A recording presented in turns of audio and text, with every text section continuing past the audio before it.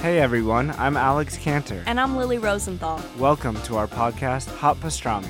We are coming to you from our favorite booth at Cantor's Deli here in LA.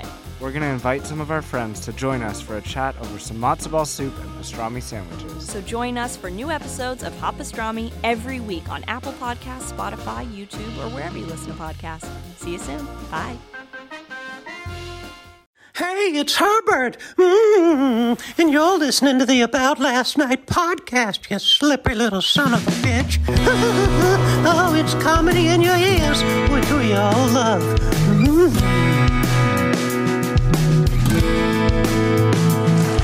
You're listening to the About Last Night podcast with my boy, Adam Gray.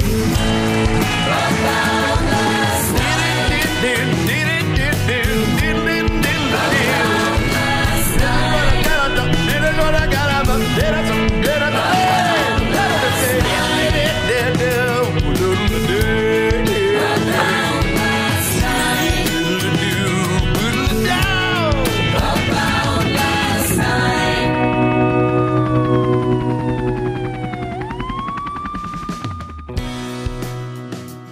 Yeah, dude. All right. Listen to those fucking sexy pipes, dude. That's right.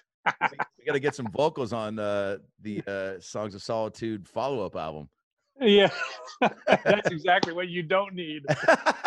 No, I disagree. I disagree, dude. I love to make up songs all the time and comedy ones, obviously, and just listening to all the tracks, which are so fucking good, by the way, dude. Oh, thank you, man. Yeah, it's like as if we needed an extra reminder that you're one of the best living sax players on the planet. Like, so smooth, dude. And I'm just sitting there like, and some of them they're all just so, unique and special in their own way. And I feel like, I definitely want to get like a breakdown of the tracks from you and like what went into each one. But, I'm just like sitting here smoking a little J, listening to the tracks and just like making up like words in my head to them. Cause they're so nice. Some of them I'm like, oh, this is going to be my bathtub track. Some I'm like, this is going to be my walking track. This is going to be the baby making track for sure. Actually, that could be all of them. It could be all three of them. That's right. That's right. Where are you, by the way? I'm in my studio, actually. Yeah, I was going to say, wow. It's just a loft space, about 24 by 24. Yeah. Got all my Pro Tools stuff here, my all my rack stuff there, couple of screens, some of my horns over there. How many horns do you own? Oh, too many. Yeah. the rest of them over here. Everything's basically kind of, within arm's reach. So whatever I'm working on, if I'm like, oh, I want bass flute, or I want alto, or I want baritone, or bass clarinet, or whatever, it's all basically right here. I love that you're keeping Oh, go ahead. I said I got a bunch of weird whistles and all sorts of, just bunches of different stuff. Oh yeah, dude. Well, I mean, even in yeah, you're like, there's a box of handy snacks over there. I think there's some blue. That's right. We got everything you need in the studio. I love too that you're keeping some of the my friends, the Head and the Heart, which you guys know real well. Sure.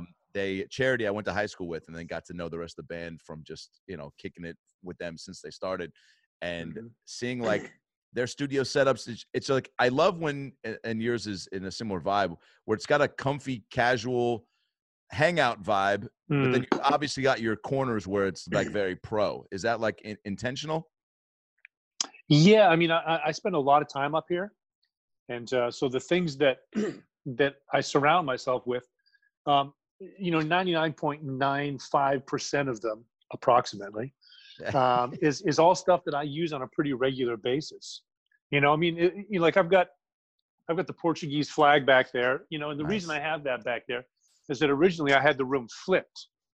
And so my desk was back there, but during the winter, when the sun shifts a little lower, it would hit my eyes like at that top level. So I would have just a little breaker there, because I'd be like trying to do some work. I'd be doing this, Yeah. And so finally I flipped the room around, and on this side I have a flag from Swaziland, from South Africa, which was given to me by some musicians down there. So the things that are in here are inspirational also for me.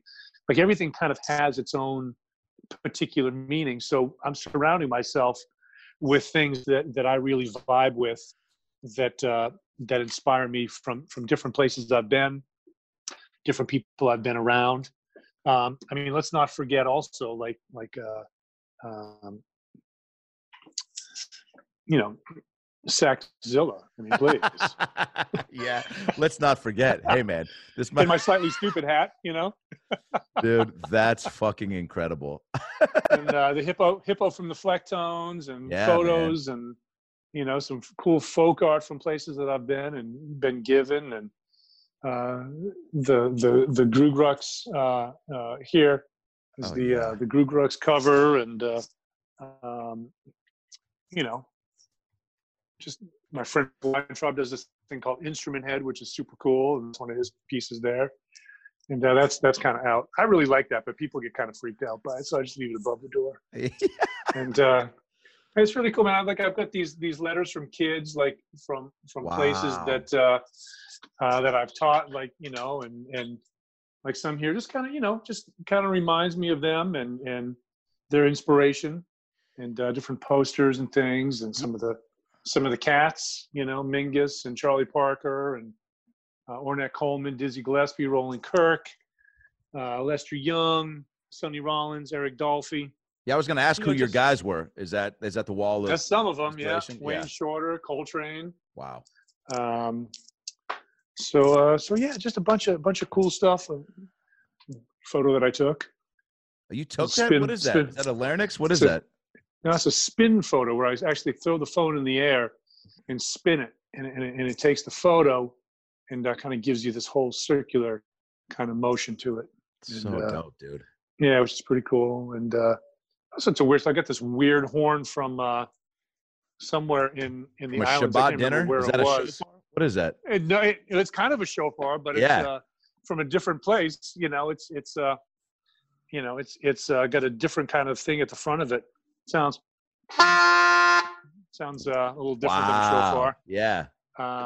But a couple of panderos from Brazil, another Flecktones hippo, the killer rabbit from Monty Python and the Holy Grail, of course. Oh my God, that's incredible. Little Peanuts and Lunchbox. I'm a big fan of Snoopy, so we got that. We got these little guys up here, looking very weird, and prayer flag, and I'm not sure if this is a PC show or not, but I have it is not at all. Good. Well, this is a cockarina that was brought back from you from somewhere. And by the way, that was going to be my next question. How many cockarinas do you have? just the one. Yeah. All right. Well, something to shoot for. Wait till next tour. Yeah, cool assortment. That's right. Cool assortment of flutes. This one in particular, man, is one of my favorites. And so it's got 3 sounds on it, you know, because it's got a drone also. Oh, wow.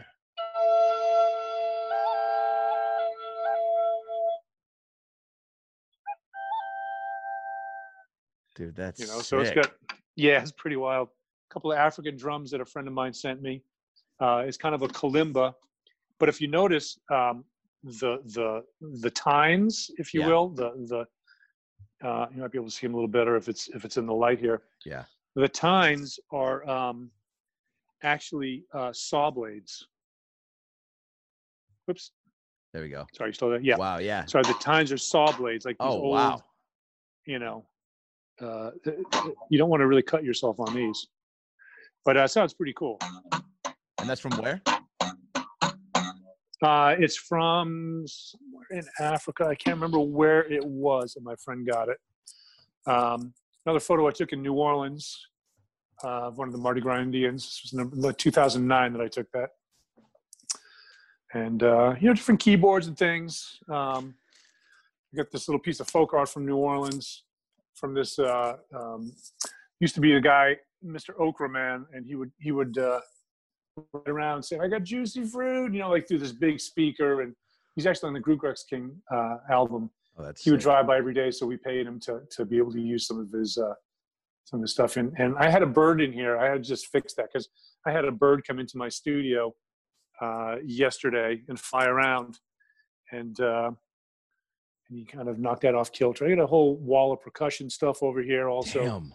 just from different places I've been around the world. And yeah, I was gonna say, how much stuff do you actively try to collect, or is it just over the years you became such I don't know if hoarder is the right word, because like who wouldn't receive, you know, the all those dope things you just showed? Like, is it just, I mean, you enough gigs, enough people you meet, probably like any business. I mean, I feel like comedy and music are synonymous in this way, where it's like the amount of gigs and shows and things and people that like, you know, grow to just idolize you, that they're just like, please, like, I'm sure there's a closet full of stuff that hasn't even made its way to that room yet, or that you just are like, man, I've got enough Cockarinas. Like, I can't take another one. This, you know, like, yeah, I can't take another Cockarina. Kid, right, kid, yeah. I appreciate the gesture. It's weird that you're 10 and you're giving me this, but you know what? Like, maybe when you're 20 and it's legal, you know. Well, you know, I mean, I kind of collect stuff from my travels. Yeah. You know, so I mean, kind of, I'm not really a hoarder, I don't think. No, that was a joke. Yeah, for sure. But I just like weird stuff, like this, for example. I was playing this on something yesterday. It's basically a piece of metal. It kind of looks like a boat or a pea pod that's been split open. Yeah. And is a wrought iron metal piece. It sounds like.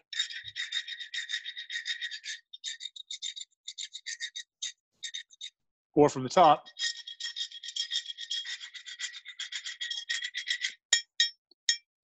Dude, that's dope. I feel like I there's all sorts of different sounds on it. So you can do a lot of different things. Like, so all the stuff that I have over there, I've used at one time or another. And so, for real? so when I travel somewhere, I'm just kind of looking for stuff that I don't have. I've got a plethora of shakers and pieces of metal. We ever just bring something on the road and be like, yo, Dave, I'm thinking for 41, open with the Cockarina. And yes, that's probably not going to happen. But yeah, well, not with that attitude. But are there things like that you'll find and you'll go, oh, whether it's with DMB or this show I got coming up in Nashville, like it'd be a perfect time. Yeah, so check out to break certain things out. Yeah, of course. Yeah, so these couple of things, these are kind of unique. These are from different lands. So this is a camel bell. Oh, dope. Like a handmade camel bell. And I don't even remember where I found it, but I don't know if you can see it's you know, you can see the carving marks on it. Yeah. And but it sounds great. You know? And then one of my other favorite pieces, I got a couple of years ago, I was in Peru, and I was up in Cusco. My wife and I went to Machu Picchu. And so a friend of mine in Lima had called a friend of hers in Cusco and said I was up there. And so he called and said, hey, do you want to do a clinic at this local sort of art house? Yeah. I said, well, all my stuff's in Lima. I said, but if I could borrow a horn or two, you know, I said, sure, I'd give it a try. So we went 11,200 feet. Wow. And I gave this solo clinic. And when I was done, and they had like 20 people there. And he said, man, he said, I'm you know, he said, with just a couple of days notice, this is the best we could do. He says, but he said, I hope you had a good time. I said, man, I said 20 saxophone players in Cusco. Yeah. You know, what's going on? And he said, oh, we're everywhere. He said, we could have packed this place with 40 or 50 people had we had like a week. Wow. He said, but people were busy. But apparently the saxophone in Peru is like the most popular instrument, which I didn't know until I went there. And then I was shocked to find out that it's this hugely popular instrument. So another instrument that they have there. So I got done and they said, we'd like to give you a token of our appreciation. Yeah. I said, okay, you know. So they go over to the windowsill and they bring back this. What the fuck? The jawbone of an ass. Literally the jawbone of a donkey. So check it out, man. So there's an instrument called the Vibraslap. Yeah.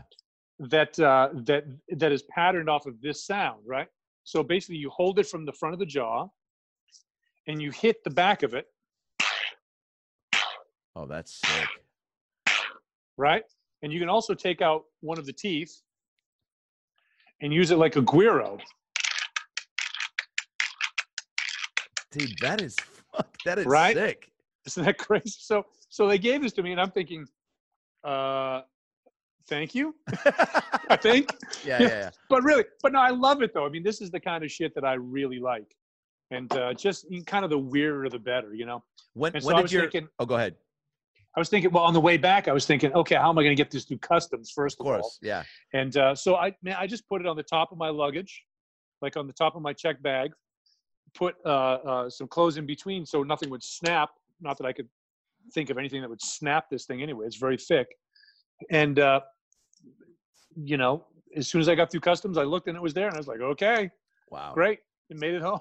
That's amazing. But there's no meat on it. You know, there's nothing organic on it. There's no seeds or anything. So I don't know.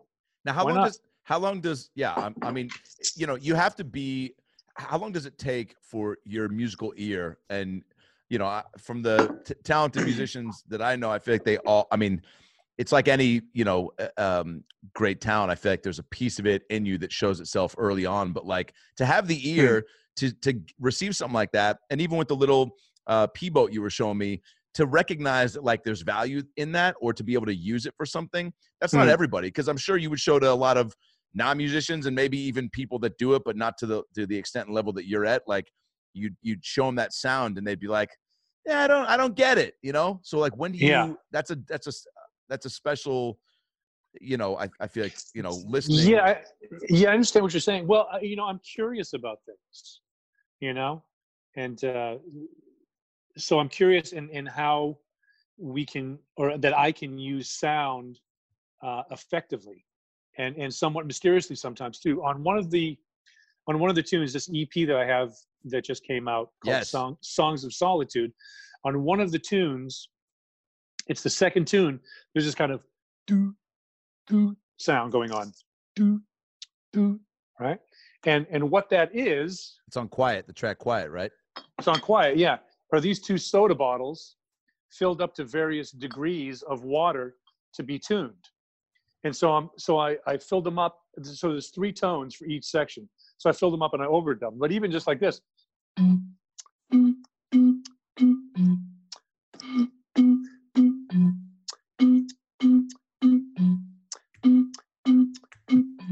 You know, so you can start doing stuff. I've got another Trader Joe's ginger brew, which is lower.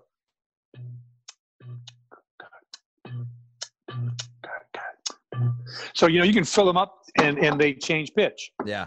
And so, you know, there's a lot of different ways of doing that. Sometimes I'll tap the glass bottle also with something, with the pencil or a pen, and get that kind of sound.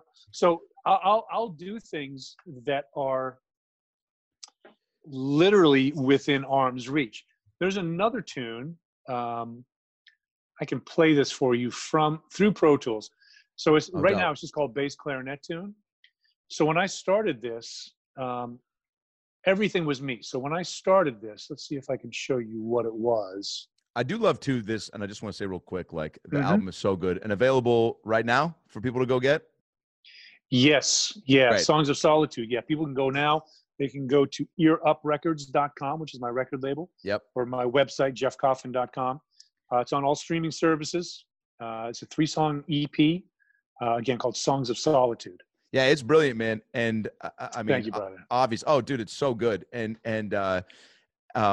you mentioned how curious you are just with music in general. I'm curious if your curiosity is what led to this EP, because you put in there, which I want to read some of, about how music is the way that you personally dealt with like the shutdown of all this, and that you're grateful for these moments of you say introspection and reflection, and the opportunity to find creative ways to be creative with people from afar, moving forward in the midst of all this unknown and upheaval. I find myself asking, how do we want our collective light to shine?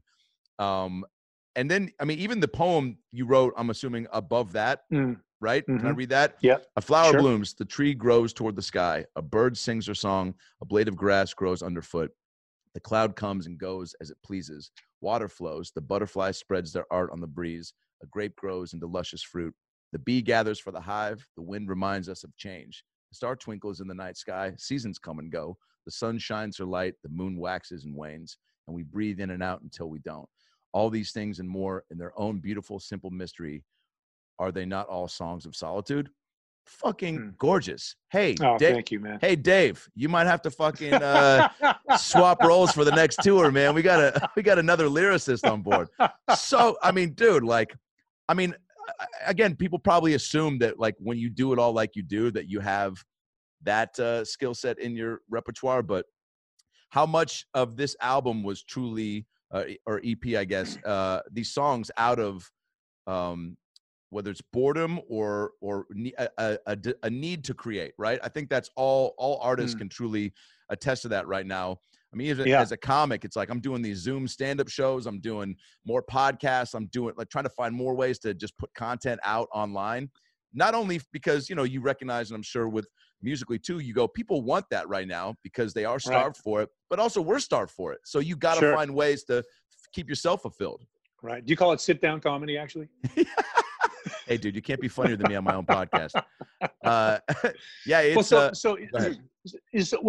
it doesn't come out of boredom for me at all. Right. I'm very rarely bored in my life, and you seem like that.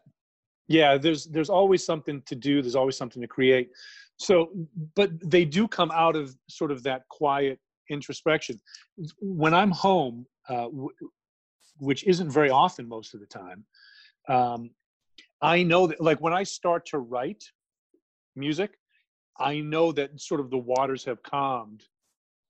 But if I'm home for like a week or even a week and a half, there's usually no way in hell that I'm going to get to writing music because there's just so much other stuff going on. So it's usually anywhere from 10 days to 2 weeks where I come in here and I'm like, okay, I've got an idea, you know? And so this stuff, it all came from us being home. Right. And it happened very organically. I went to the keyboard and used just a keyboard bassist, came up with kind of a bass ostinato figure, just something really simple. And just thought, I'm just going to like sort of create over that. The first tune, and they were written in order. Stillness, I was looking, I'm very interested in Indian music, East Indian music. Yeah. And so it's based off of a raga that I was looking at. I don't even remember which one because I was looking at a bunch of them. But I was like, well, this is kind of a cool sound, you know? So I thought, well, what can I create out of this? So I just looped this bass part and I found this interesting melody, and I record as I do it. So I use, the program I use is called Pro Tools, which is a recording software. So I use it as a tool to write with. And so when I kind of sussed the tune out, I called my buddy Victor Krause, who's a brilliant bass player.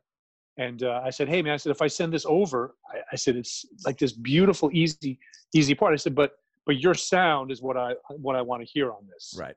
And so he sent me over, you know, he just put the thing down, which probably took him 4 or 5 minutes, and just gave me some beautiful parts to work with. And so I put the stuff together there. I got my wife on harmonium on one tune. I've got my other friend, Jordan Perlson, playing an Indian frame drum called the Hajira on the third tune. And so I'm layering different woodwinds in there also, and just kind of exploring sound, exploring sonic sound, you know? Yeah. So that's kind of where it came from. And then I'm literally in the middle of 22 pieces of music. You know, I mean, these sheets of God damn. that are here, like all these tune names, you know, these are all individual tunes. This is just a form, another whole sheet of individual tunes. Yeah. This is a big band tune that I'm doing, and then like one that just involves 5 saxophones and rhythm section. So I'm literally in the middle of 22 different tunes that I haven't had time to get to. Some are brand new. Yeah. I was going to ask, so how many did you write? Because I feel like this is always, and I've even heard this with DMB, like that when you guys are putting an album together, there's always some that just don't make it on because of. Sure. I mean, I don't know what the rhyme and reason is, but well, everybody overwrites. I think, you know, right. Everybody tries to write more stuff than needed so that you can take the best of what you've got. You Sure. know, and so for me, like these singles, if you will, I've started to release singles on my label. Yeah. And we've already released a couple, and so I'm you know, I just have all this information that I'm trying to get through and get done. So I'm sending stuff to Brazil, Wow. Colorado, New York, LA, Vegas, blah, blah, blah, blah, blah. So I'm sending this stuff all over the place. A lot of guys here in Nashville that I'm using also. I'm just trying to get some cats some work and pay them a little bit of money. Good for you, man. Because everything is drying up, you know. The ITA studio streams that I do a studio stream every Friday at 7. Yeah. It's called In the Studio. And so I bring people in here and I talk about a tune. I'll break it down, open it up. And I take donations on that site also. And all that money goes back to local Nashville musicians that are out of work. And so I'm trying to do my part, you know, and trying to keep all that going. But this stuff that I'm doing, I'm going to play a tune for you here. Yeah, please. I'm going to plug in. I won't be able to hear you for a second, but I'm going to. You'll be able to hear the sound coming from Pro Tools. Okay, great. And I'll be able to talk to you through this microphone here. You'll be able to hear me. Love it. And so this is a tune that I brought in. Again, literally, like just whatever I could grab that was within my reach. Yeah. And so it started off with bass clarinet. One of the bottles, I don't remember what I was doing with the bottle, that metal percussion thing, some shakers. So this is the very beginnings of this tune, okay?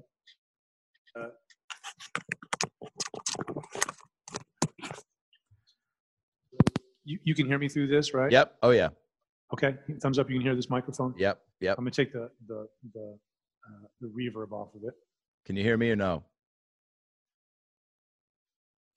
Okay, so I'm going to play you a little of this tune here. Okay. So I can hear myself here too. All right, so here you go.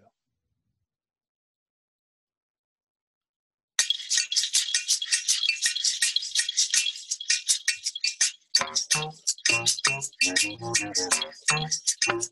I've got the bass clarinet going through some weird kind of loop also. Oh yeah, dude. Weird kind of effect.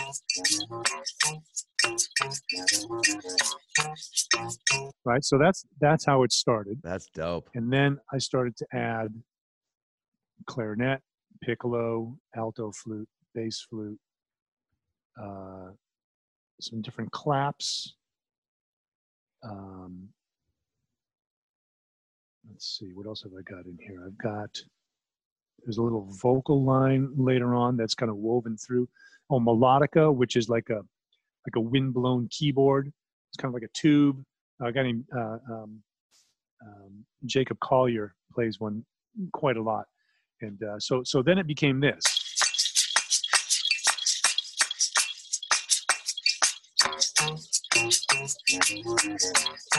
And here comes the melody.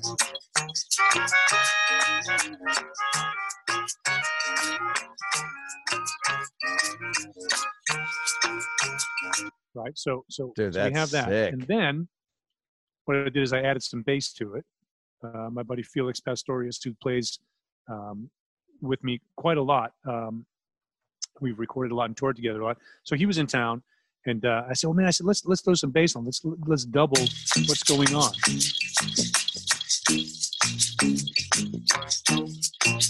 Right, so it starts to fill it out. Right. Ooh, so yeah, then dude. I was like, okay, well, that's cool. I like that.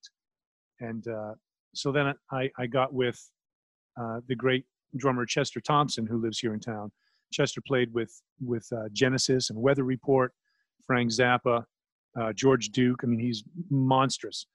And so I said, well, Chester, why don't you play over this? And so he said, because the tune originally was pretty short, because it was just a little experiment. And he says, "Is this as long as it is?" It was like 3 minutes long, or maybe 2.5 minutes long. I said, "Yeah." I said, "Kind of." I said, "It's just, that's what it is." And yeah. And I said, "Should it be longer? Do you think?" He said, "Well, from a purely selfish standpoint, I'd love to play on it." So I said, "Okay." I said, "Give me an hour." So in Pro Tools, I did a bunch of editing, put it together, and basically, it's like a 5.5 minute tune now. So I said, all right. I said, well, I'll send it to you. So now this is with Chester playing drums in addition to all this other stuff. This is what we have going forward now. So I put a little bass out front.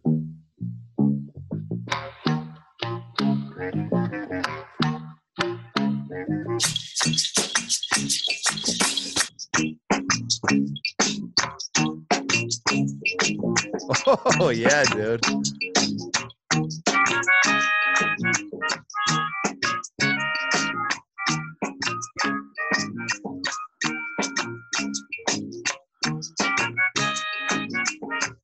So it gives it this whole crazy funky thing. And then, dude, you might have to write the theme for my new podcast, dude.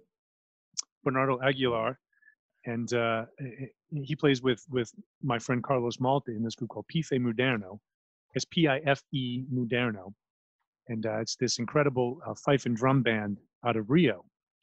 And so I said, "Hey, man," I said, "I'd love to get you on this." So, I just got this. I just got his tracks yesterday. He sent me 2, 4, 6, 8, 10, 12, 14, 16, 18, 20, 22 tracks of percussion, including the Brazilian berimbau, which looks like a bow and arrow that you play, and so this is some of what that adds. Check this out. So this is the whole thing. Now this is all the sounds together.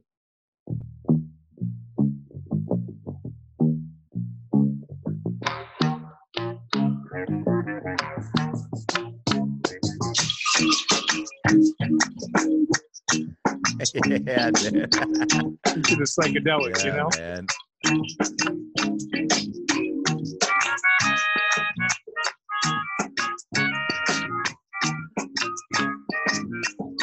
Oh yeah, man.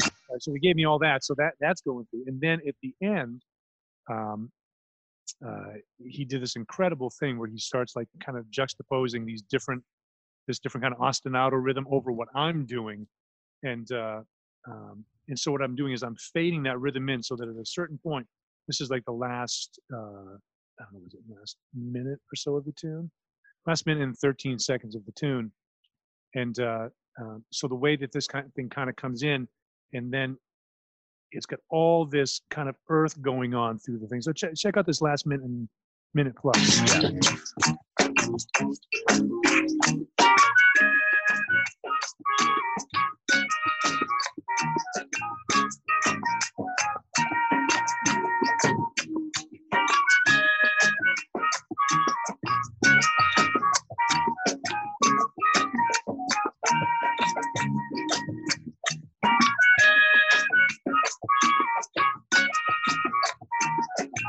It's almost like there's a samba band coming up.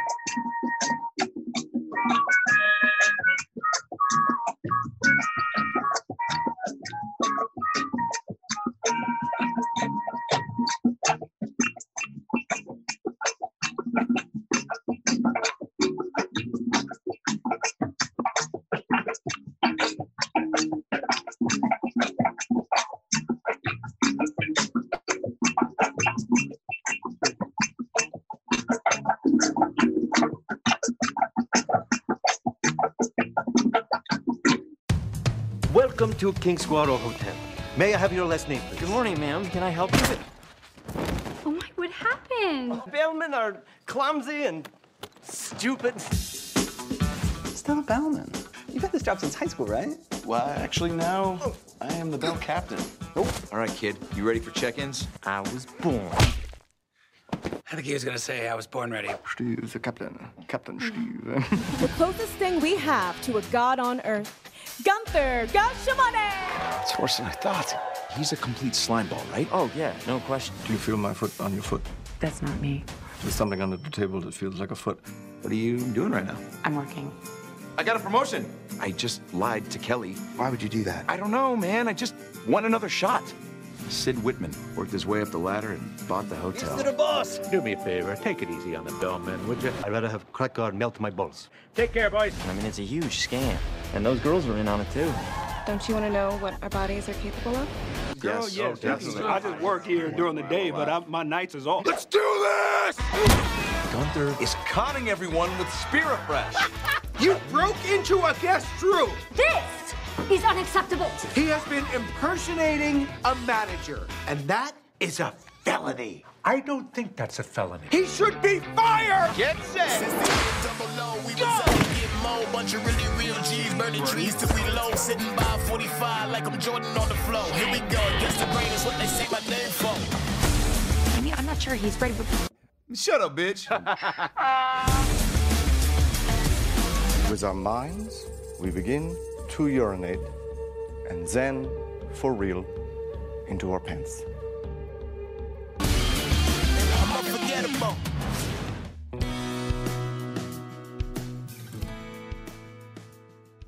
Dude. Bear and bow at the end, right? Oh, hey, yeah, someone unplug man. so I can hear you again. Yeah, dude. Dude, that was impressive as shit. Thanks for breaking down, too, how you just, I mean, everything had its place and how it fit in there. Right. Right. Yeah, it's very interesting. Seeing how you guys build, I mean, that was a nice little quick clinic, which I know you do a lot of. Didn't know that you were teaching, by the way, as well, like over 300 plus clinics I think you've done, like you said, in all over the world. I mean, even just right there, I was like, oh, I think I'm taking one of his classes right now. Am I going to get charged for this shit? Because you're so you so effortlessly go into. You can't help it, dude. It's like it's such a part of you that you're like, let me just show you this thing. Actually, let me just take you all the way back to how it started, and like really just like, but I love that, dude. And especially starting with the bass clarinet and having that like through line, because that was my first instrument I picked up in the 5th grade was the clarinet. Oh wow! And played for 4 years, and then my mom. But this is why I started playing it. My mom encouraged me to play the clarinet. Like you, by the way, I wanted to play the drums. Didn't actually ever play them. But I know that you actually got into it, and then, or no, folks didn't let you do it, right? Right. Yeah, it wasn't going to happen. Yeah. Similar thing, clarinet though. My mom was like, "Play that." I was like, "It seems cool." The woodwind sound like just spoke to me right out of the gate, but I had this problem where I would practice all the time and then get in class for the tests, and then it was Squeak City. You know what I'm saying? Oh yeah. And so I couldn't get over that. But my mom, her whole game plan was for me to eventually segue to the sax. Because she's this instrument is sexy as fuck. Even she dated a guy at one point that like bought me a sax, but it was like, it looked like he found it on the side of the freeway and was like, "Hey, I'll get some brownie points with this woman's son." And like there was a reed on it that was like already wet. I was like, "Dude, I appreciate the gesture, but I'm gonna stick with the clarinet for the time being." But I went to a music camp where they let you try other instruments, and I remember, dude, getting a little taste of the sax. To this day, I feel. It's probably definitely one of my regrets that I did not try to stick with it, because watching you play, dude, and just, you know, having a little bit of experience with the clarinet and the, it's comfy. It's not too, I don't know, dude. It's really, and then to me, what the big obstacle was getting a strong pair of lungs and getting the breathing down. Because when I watch you play, man, it's, and I've been to so many shows and shit, man, seeing you back in the Bela Fleck days, and your breathing is like, I don't know how you got that good, or if that's something that again is like a part of the whole pie that you just kind of get when you have this innate talent for music, or is that something you spend a lot of time trying to get good at? Yeah, I mean, anybody that achieves, anything at a high level. I mean, there's thousands and thousands of hours that go on, behind the scenes with all that. So yeah, I mean, I've studied all of that for as long as I can remember now, and I still study it. I still work on fundamentals and thinking about those things, and intonation and articulation and breathing and the whole thing. It's never ending. It's always a process.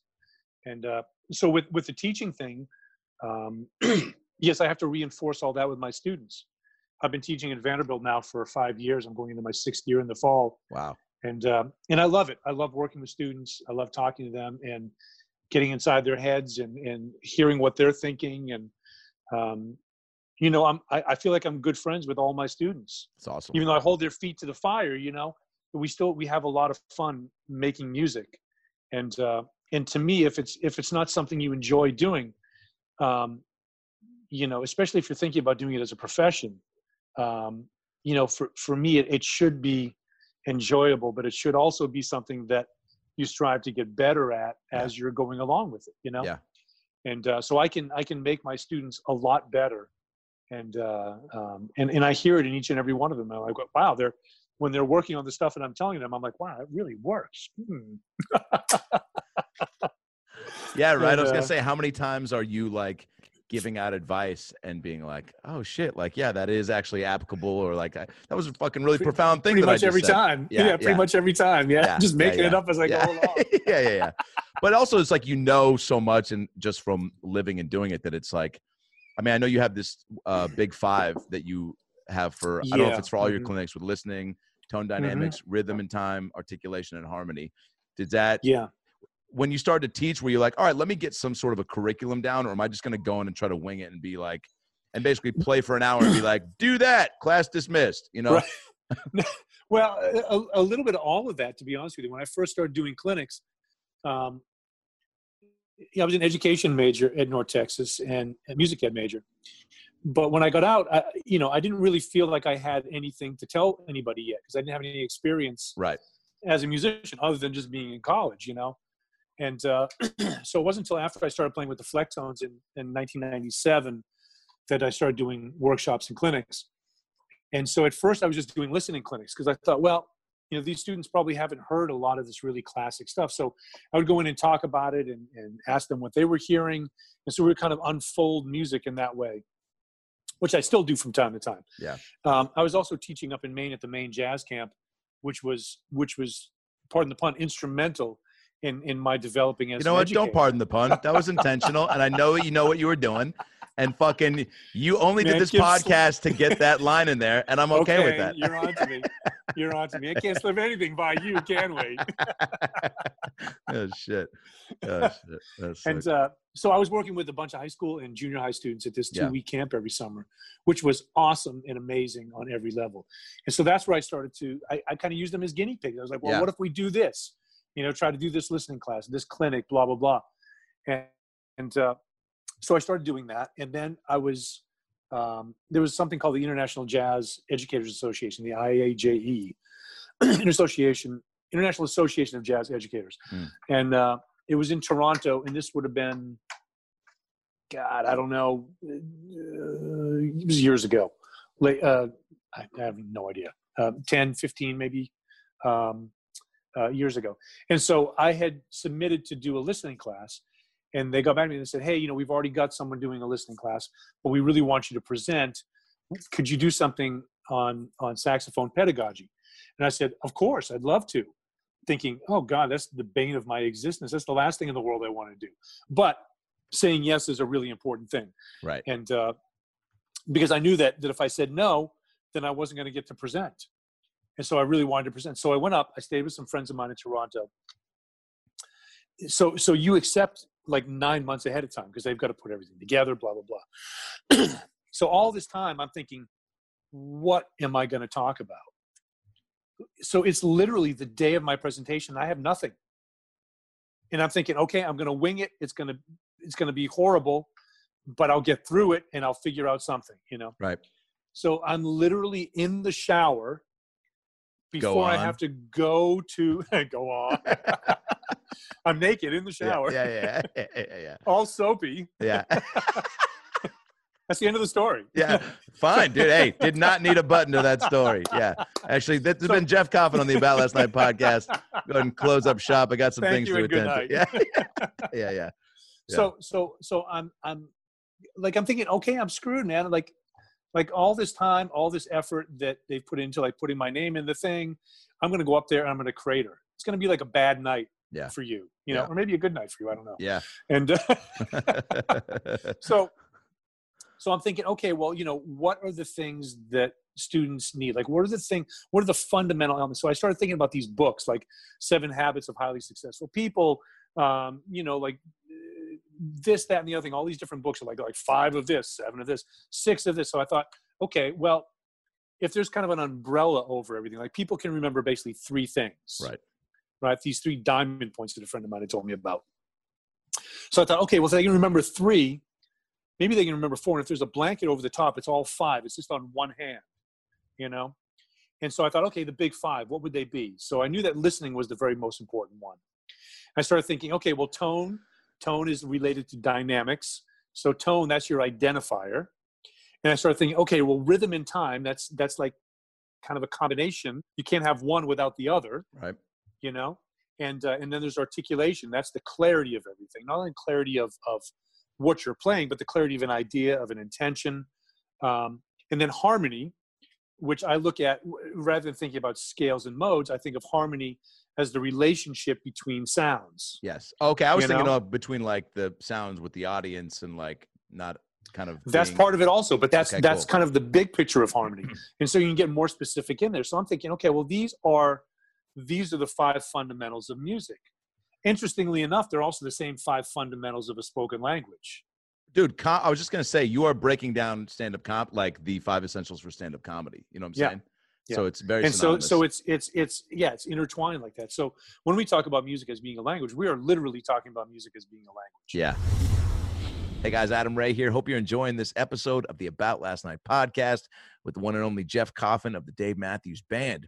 Did want to let you guys know, as we discussed, Jeff, his EP is out right now called Songs of Solitude. Played some tracks on the pod. Going to put links in the description for the podcast on YouTube and iTunes. You got to go get this, man. I've already got it. I already shared it. 3-song EP called Songs of Solitude, released from Jeff's record label, Ear Up Records. It's such amazing music, man. I wish I had a better word to describe it, but as he described in this episode, the way that he built each song, the way that he approaches a track and layering instruments and finding the right sound for the right moment. It's pretty spectacular. And this guy's one of the best in the biz. And you can get this EP, Songs of Solitude, on his website, jeffcoffin.com, where he's got so much other goodies. He teaches Skype and Zoom lessons to aspiring musicians. All that info is on his website, jeffcoffin.com. Ear Up Records has many artists and other projects inside of their record label. That tab is also on his site, jeffcoffin.com. And, of course, Dave Matthews Band tour dates, which has been announced on hold for the time being. But all that stuff is at jeffcoffin.com. He's one of the best in the biz. He's killing this episode. And I can't wait for you to get his EP and love it. Whether you are in the shower, doing dishes, I've just been listening to it when I've been taking walks. It's chill, feel-good music, man. And from one of the best in the biz. Can't ask for more than that, And it's not even Hanukkah yet. All right, jeffcoffin.com. Go get it. Songs of Solitude, his EP. And now let's get back to the episode. I think I just spit up on the mic. And when you think about harmony in particular, the way that sounds interact with one another, the combination of sounds, the relationship between sounds, that's what harmony is to me. And so I did that clinic that day, and I continue to do it to this day because it's something that's never ending. Now there's other clinics I give talking about taking the mystery out of improvisation, talking about the way that arpeggios, which in a scale is the 1st degree, the 3rd degree, 5th degree, and the 7th degree. Usually there's 7 notes in a scale, like a major scale. Right. Do, do, do, do, do, do, do, do. That's the 8th note, right? So 1, 3, 5, 7. That's the arpeggio of the chord. Yeah. That's the 1st, the 3rd, the 5th, and the 7th. That makes up the foundation of the chord. So I look at them as a skeleton, like a vertical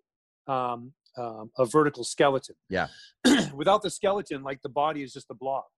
So getting students to understand that. So I get into this whole thing of taking the mystery out of improvisation by using arpeggiations and how they connect one chord to the next, how one skeleton connects to the next skeleton. And so, yeah, I'm deep in the education realm. I love it. I love teaching, love working with students. How do you gauge improv in music? I know jazz is like obviously, highly regarded as an art form that is like, right? Improv is like the true kind of core of what jazz exudes, or no? The improvisational element is deep in jazz, yes.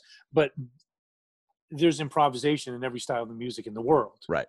Whether you're in Mali, whether you're in Brazil or Argentina or Ireland, or where, there's improvisation in every style of music.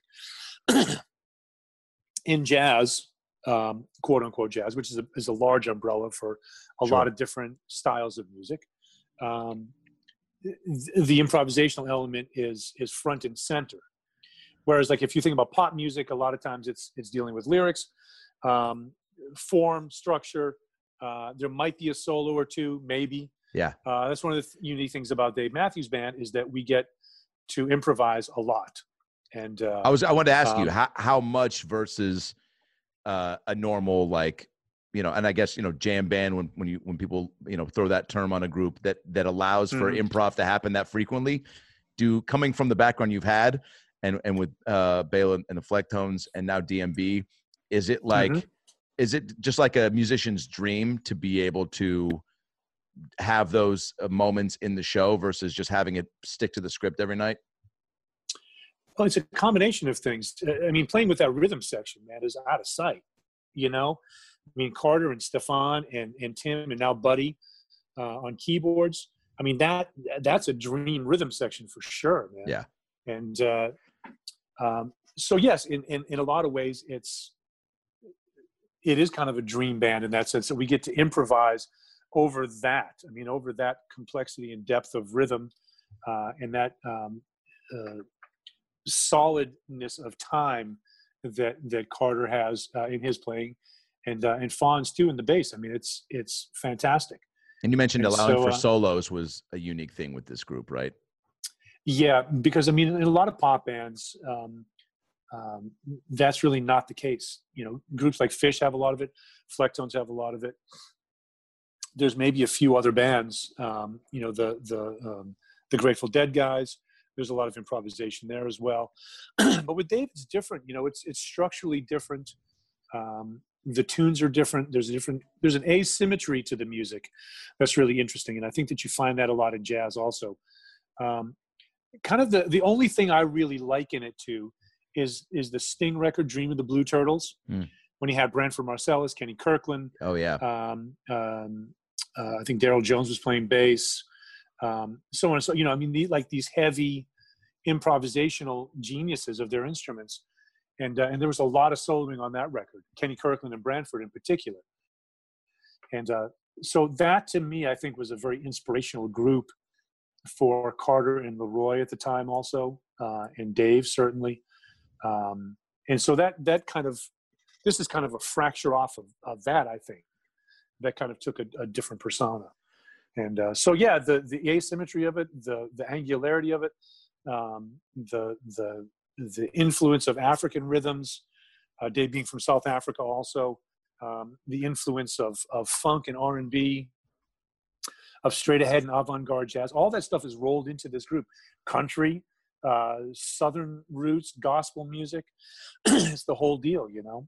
And so improvisation exists in this music as well, and could exist in a whole lot of other music. When I think of someone like oh god, I'm totally spacing her name. She won like 1,000 Grammys this year. The young girl, Shania Twain, Billie Eilish. Billie Eilish. Yeah. Yeah. Just trying to think of, you know. I love Billie Eilish. I think what she's doing is amazing, man. Yeah, really special. And I first heard the record, and before the record came out, I checked out some of her singles.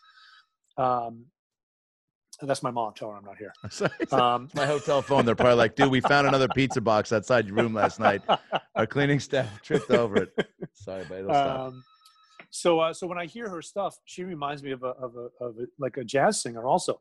Her pitch, her timbre, the way she sings very softly, almost like a Chet Baker kind of thing going on, you know. And it just sounds improvisational to me on many levels. I'm really drawn to it. Groups like Radiohead also, really drawn to them. You know, groups like Portishead I was into for a long time. Sigur Rós, Bjork, who I adore. Oh yeah, she's a genius on so many levels, man. It's profound. So this music is improvisational. Make no mistake about it, man. This stuff, they do not just like, it's not formulaic. You know, they're coming to it from a different angle.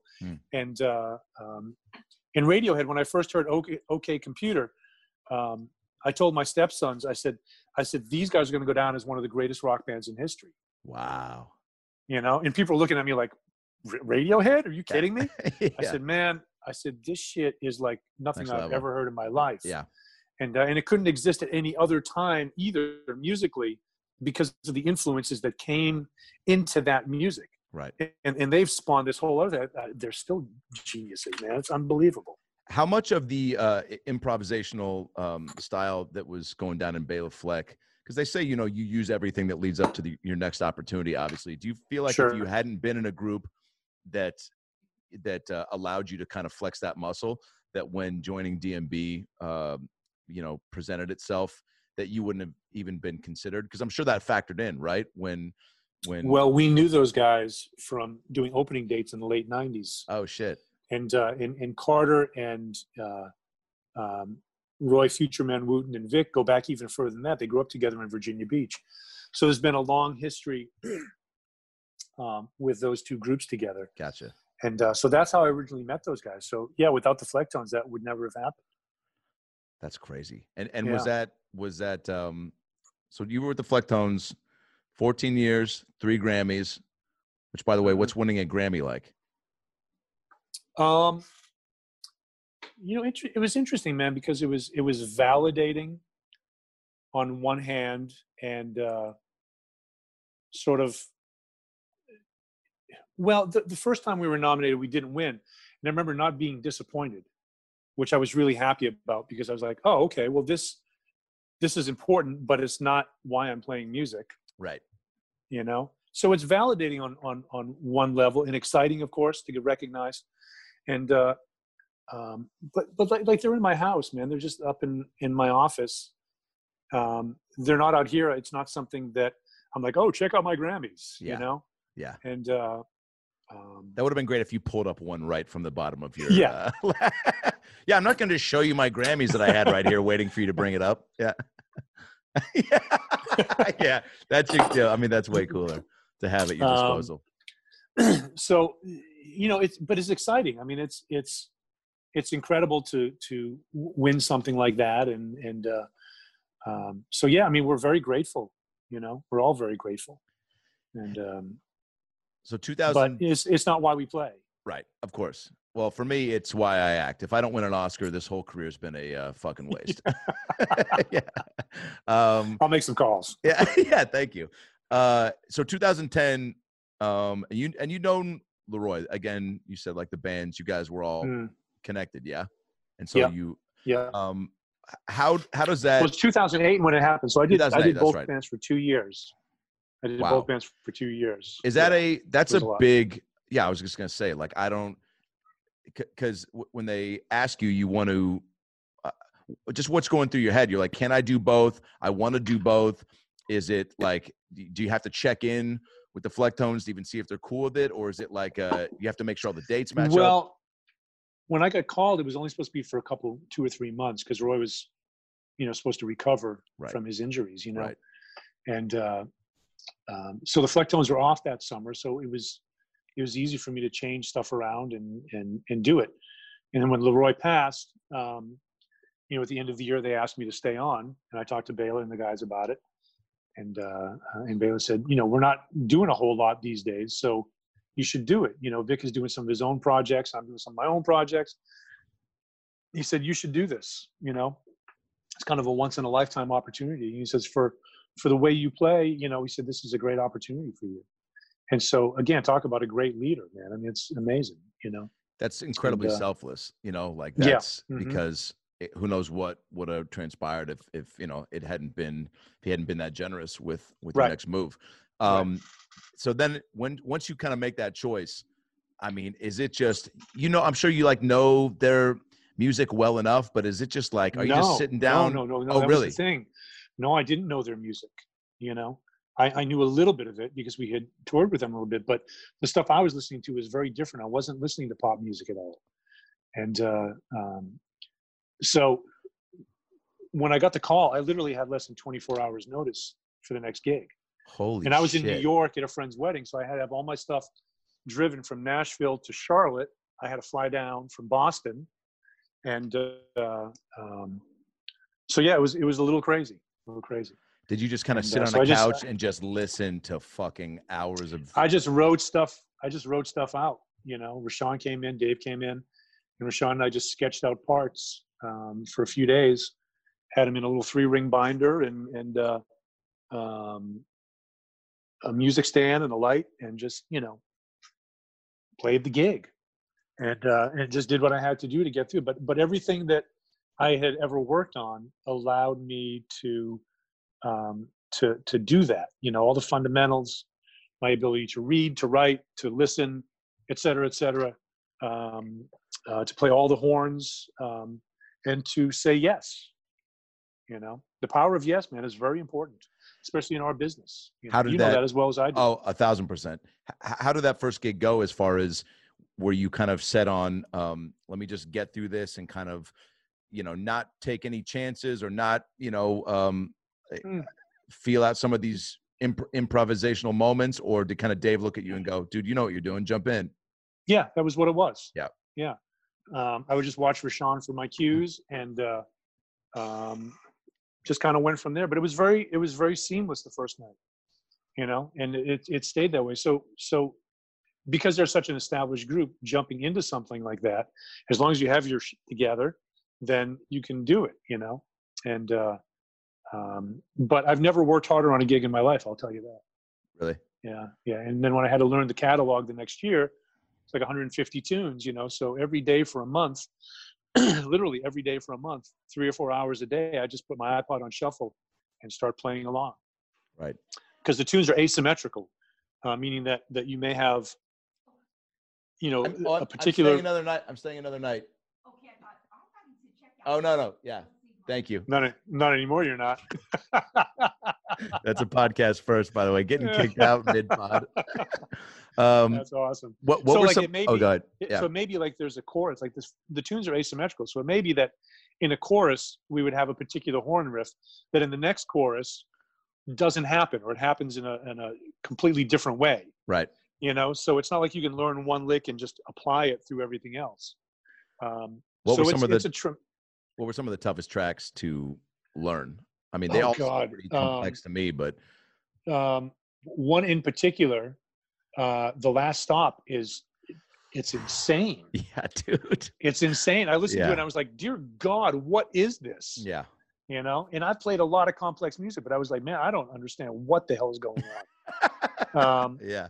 I remember when we would play with them and they would play Rapunzel, and we would try to figure out like what time signature it was in, and we were like, what is going on with that? And so the way that Carter plays it, it's in 5, but it's like it's a mangled 5. Yeah. You know, and it's kind of a long 5 over a short 5, so you have all this polyrhythmic stuff going on, and so whether to hear something in 3 or 4. Because there's a triplet going on. It's that African thing where there's like gong, gong, gong, gong, gong, gong, gong, gong.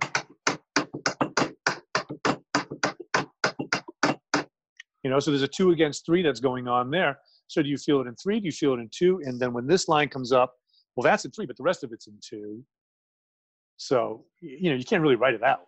Yeah. I mean, there's so many songs that, as a fan too, I know, you know, once you joined and, you know, there's certain moments in certain songs that the sax or flute just like stand out, right? A lot, quite honestly. I mean, that's what I think what's so brilliant about the group, and you mentioning like even solos being offered up, but the band can't exist without all the pieces like that, and everyone's got a purpose with every tune, but that like sax solo and you know, there's certain parts that really take it up a notch, and Ants Marching, you know, as a fan, you're like, that's like one of those staple moments for the sax. Yeah. That I think a lot of fans were listening to be like, I know for me, I'm like, if Jeff fucking nails this, we're good to go. You know what I'm saying? So what do you think about that at all going in? Or is it, you're just trying to get? No, not so much. I mean, here's the thing, man. Like the fans are unbelievable, man. I mean, I can't thank the fans enough for everything, because here's the thing, man, without the fans, we're playing for nobody, you know? And when I came in, the fans knew the music better than I did. And so I feel like it was the same with the Flecktones. I feel like I have an obligation to learn the music to such a degree that goes beyond their understanding of the music, you know, that that goes to a degree that what I'm giving them is at the highest level.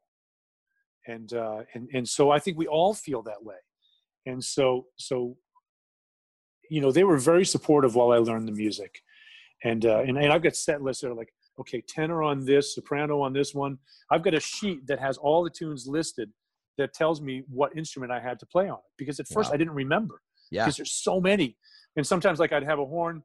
It's every now and then it still happens. I'll have a horn. I'll be like, oh shit, this is on Barry. I'll have my soprano in my hand, you know? And, but I used to have to ask Rashawn sometimes. I'd be like, is this tenor or soprano? I'd be like, soprano. Yeah. He'd be like, oh yeah, okay, great. Yeah, dude. He knows, you know, yeah, just he's so got much it locked down. information, you Yeah. know? And so thank God for him too, man, because without him, I wouldn't have made it through all this. Yeah, he's, you know, you and Rashawn were two guys I really chummed up that night. I met you guys at the Gorge when we got to come over to your hotel after and party after, which, by the way, like, if any DMB fan is ever wondering what the true Make-A-Wish situation looks like, I got to live it. Standing side stage with an earpiece to get, you know, which they allowed friends and family that got that backstage access to have. I was like listening to a live album with the DVD commentary throughout, you know what I'm saying? And like, because I wonder as a fan, you're watching you guys chat, and it's like every fan is just going nuts, not getting access to the on-stage discussions, being like, what are they talking about? Are they talking about what the crowd is like? Are they talking about the next song? Every fan's trying to guess the next track. And you guys were what really like surprised me, how cool and cash. I mean, you guys were obviously like, you're walking out to this, you know, insane crowd at the Gorge, and how can you not just be like jacked up? But I think you guys had done one song, I think it was opening with Two Step maybe, or Don't Drink the Water, and it was a fucking epic. Like, there was a lot of solos, a lot of jams, and at the end of it, I remember you all kind of laughed, and Dave was like, all right, shit, you guys, are we done? That was a lot, you know? And like, you all kind of laughed, and somebody said like, how many more do we got to do? Because it was, and you all kind of laughed, and I was like, oh, these guys are real loose up here. Yeah, yes, loose. There's a lot of banter, a lot of funny things that go on. And it's, you know, it's not unlike playing a jazz gig in a small club. I always tell people it's like a 7-piece small group that's playing in front of 20,000 people. It has that intimacy between us. And that's, I think, really important. That's an important element of this band and any other band, to have familiarity and intimacy within the members. And so it's important to us. Do you know going into a given show when you get the set list where your solos are going to be, or how? Usually, yeah. I mean, it's usually consistent night to night. Yeah. But we change a lot of stuff too. I know you do. And, yeah. And again, that's the improvisational element. The word improvisation has a Latin root of improvisus, which literally translated is unexpected or surprise.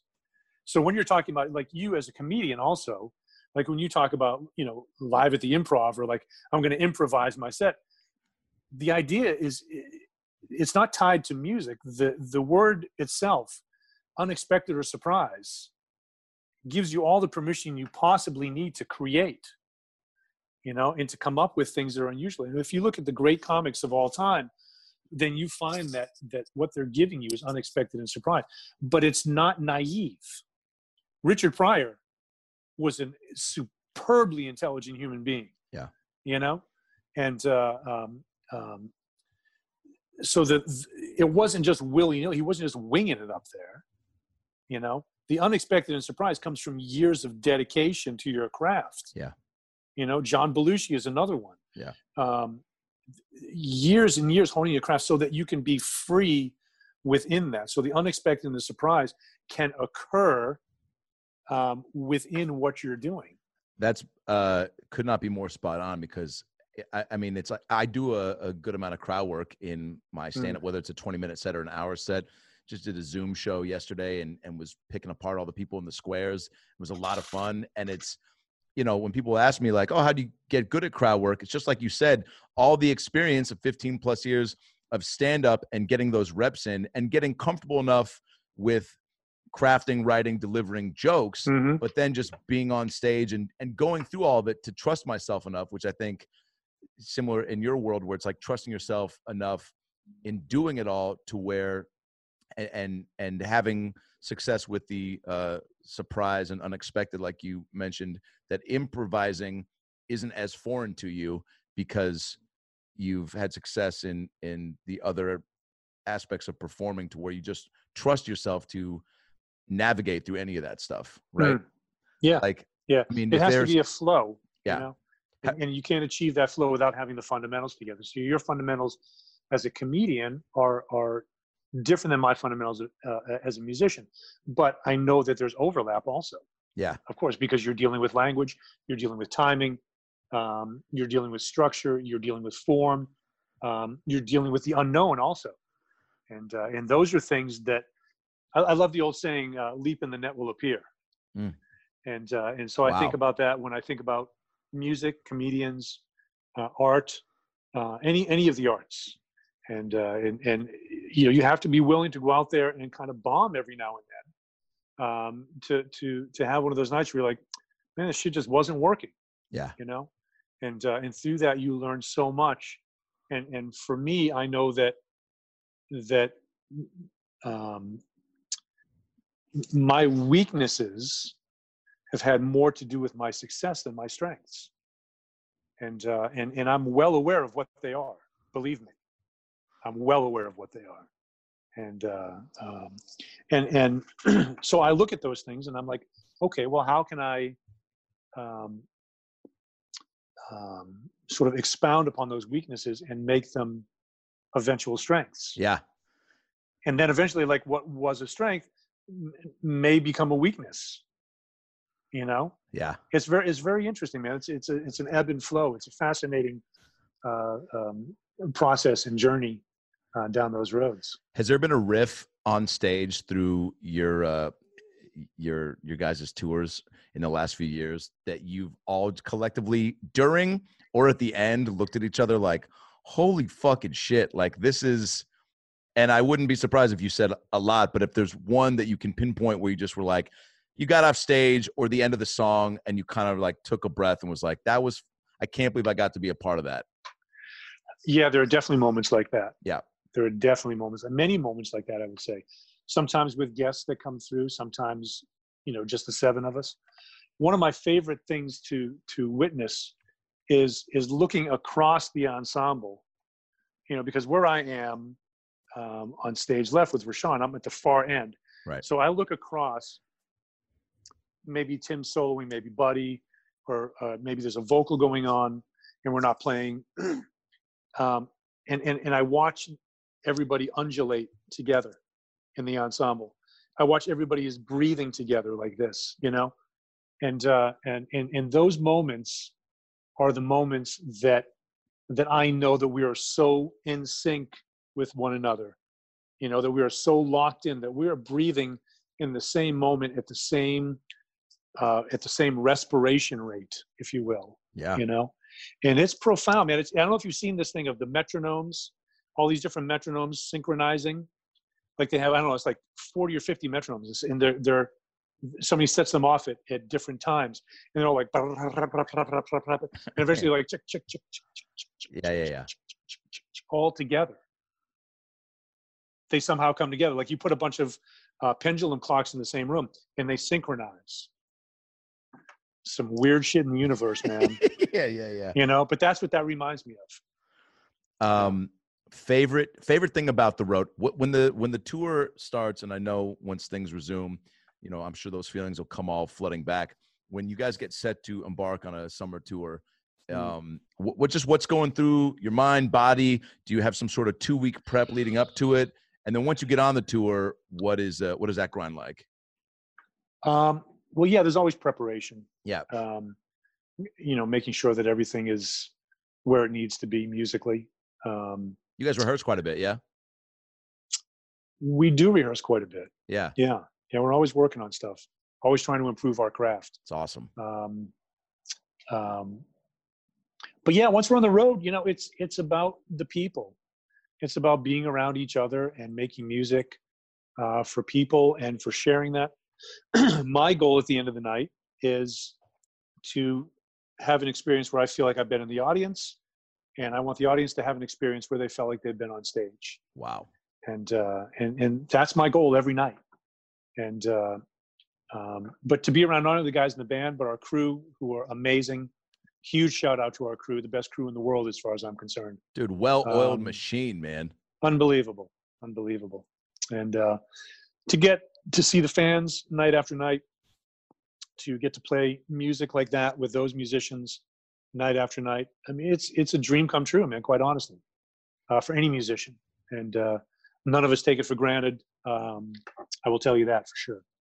I think your fans too, and I, am one of them that's just, been to so many shows and do the thing that all DMB fans do, which I'm sure you guys joke about because you get to experience it firsthand. If someone gets access or you meet them unexpectedly, but in the crowd during the shows or when you camp out at the Gorge, everyone's got 2004 fucking Atlanta, dude, Piedmont Park.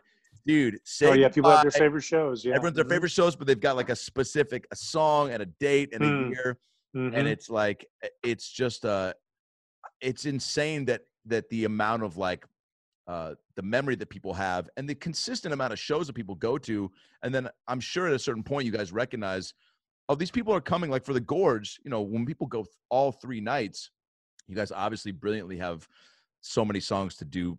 Probably 5 set lists that night that are all different. How conscious is it going into when you're at a place for like double nights like that, where you're like, all right, not only is the set list going to be different, but is there something going into like the energy of the show aside from it just being a different night that you're like, we got to make this different than last night? Yeah, very much so. Yeah. There has to be an arc to it, and if you come out the first night and it's just like the most blistering thing ever, then where do you go from there? Yeah. And so it's got to have motion and movement like an entity unto itself. And so it's a very conscious decision on Dave's part in particular. When he puts the set list together, then he checks with everybody. And sometimes things change a little bit, sometimes they don't. And but yeah, it's a very conscious decision to try to give the audience the highest level show that we possibly can every time we do it. Has there been anyone that's reached out from your past or just, super famous? I don't know, man, Obama, somebody that you like. Never met Obama. I'd love to. Yeah, right. But somebody like in that realm that has like, that you've met at a show that is a fan that you're like, oh shit, this is crazy that our paths are crossing. Or someone that's hit you up on Instagram or, I don't know, fucking, Carmen Electra's like, yo, Coffin, dude, fucking, here's a couple nudie pics, dude. I appreciate what you're giving to the world. Let me know when that Cockerino wants to come out and play. Like any sort of surprise messages that make you go, God damn, this is a cool business. Well, I remember like, I think it was last year at a gig. I can't remember where it was. Bill Walton showed up. Oh my God. And being from New England, like I remember looking over and Rashawn said, that's Bill Walton. I was like, holy shit, that's Bill Walton. That's, so I mean, stuff like that happens, yeah. Fairly often, fairly often. I mean, it's just weird, man. It's weird. How was that Vegas gig? It's great. It looked, dude, I almost made the drive really over. Fun. Yeah, it looked, I mean, I didn't realize there was a venue in, what hotel was it again? The, not the Aria? No. Oh God, what was it? The Mystique, the fucking. I can't. I think it's with an M. I can't remember. I'm so hungry right now. My shit! Blood sugar All is right, starting we'll to let crash. you go. Yeah. So I can't think of it. But it was a something room in that hotel. It was intimate though, which is what I was so envious about, because like getting you guys in that setting is like, come on. Yeah, it was really nice, man. Really nice for us. Well, Jeff, you're the fucking man, dude. Thanks for making time. Thank you, brother. I appreciate it. Yeah, dude. It's good just to hang and chat with you, and I can't wait for shit to resume. So yeah, we all feel the same way. Yeah, man, and it will. And it's what's going to be crazy is that like I think there's going to be like this really cool wave of, especially for you guys. It's like your fans already being so diehard and committed. It's like there's going to be an even like bigger just appreciation on everyone's part that we're like getting back to that. I and I can't wait. And in the meantime, there's a lot of music that people can check out. I'm going to be releasing a lot more stuff. You are? In addition to the EP, the Songs of Solitude EP that's coming out today. I've got a bunch of singles that I'm in the middle of. And so there's going to be a lot of music coming out. So jeffcoffin.com or Ears Up. Ear Up Records. Ear Up. Yeah. And to get all that and I'll ITAstudiostreams.com is every Friday, right? Every Friday at 7 p.m. out of the studio, 7 p.m. Central. Fuck yeah, I'll plug that hard. I'll get all those links in there. And Songs of Solitude, go get it right now. And everyone get on Facebook, message Dave, say Songs of Solitude needs to make its way into the rotation on the set list. There you go. We'll have a mellow set. yeah, dude.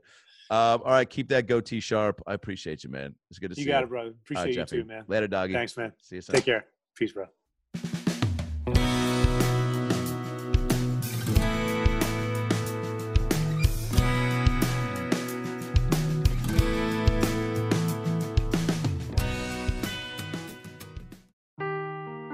Seeking the truth never gets old. Introducing June's Journey, the free-to-play mobile game that will immerse you in a thrilling murder mystery. Join June Parker as she uncovers hidden objects and clues to solve her sister's death in a beautifully illustrated world set in the Roaring '20s. With new chapters added every week, the excitement never ends. Download June's Journey now on your Android or iOS device or play on PC through Facebook Games.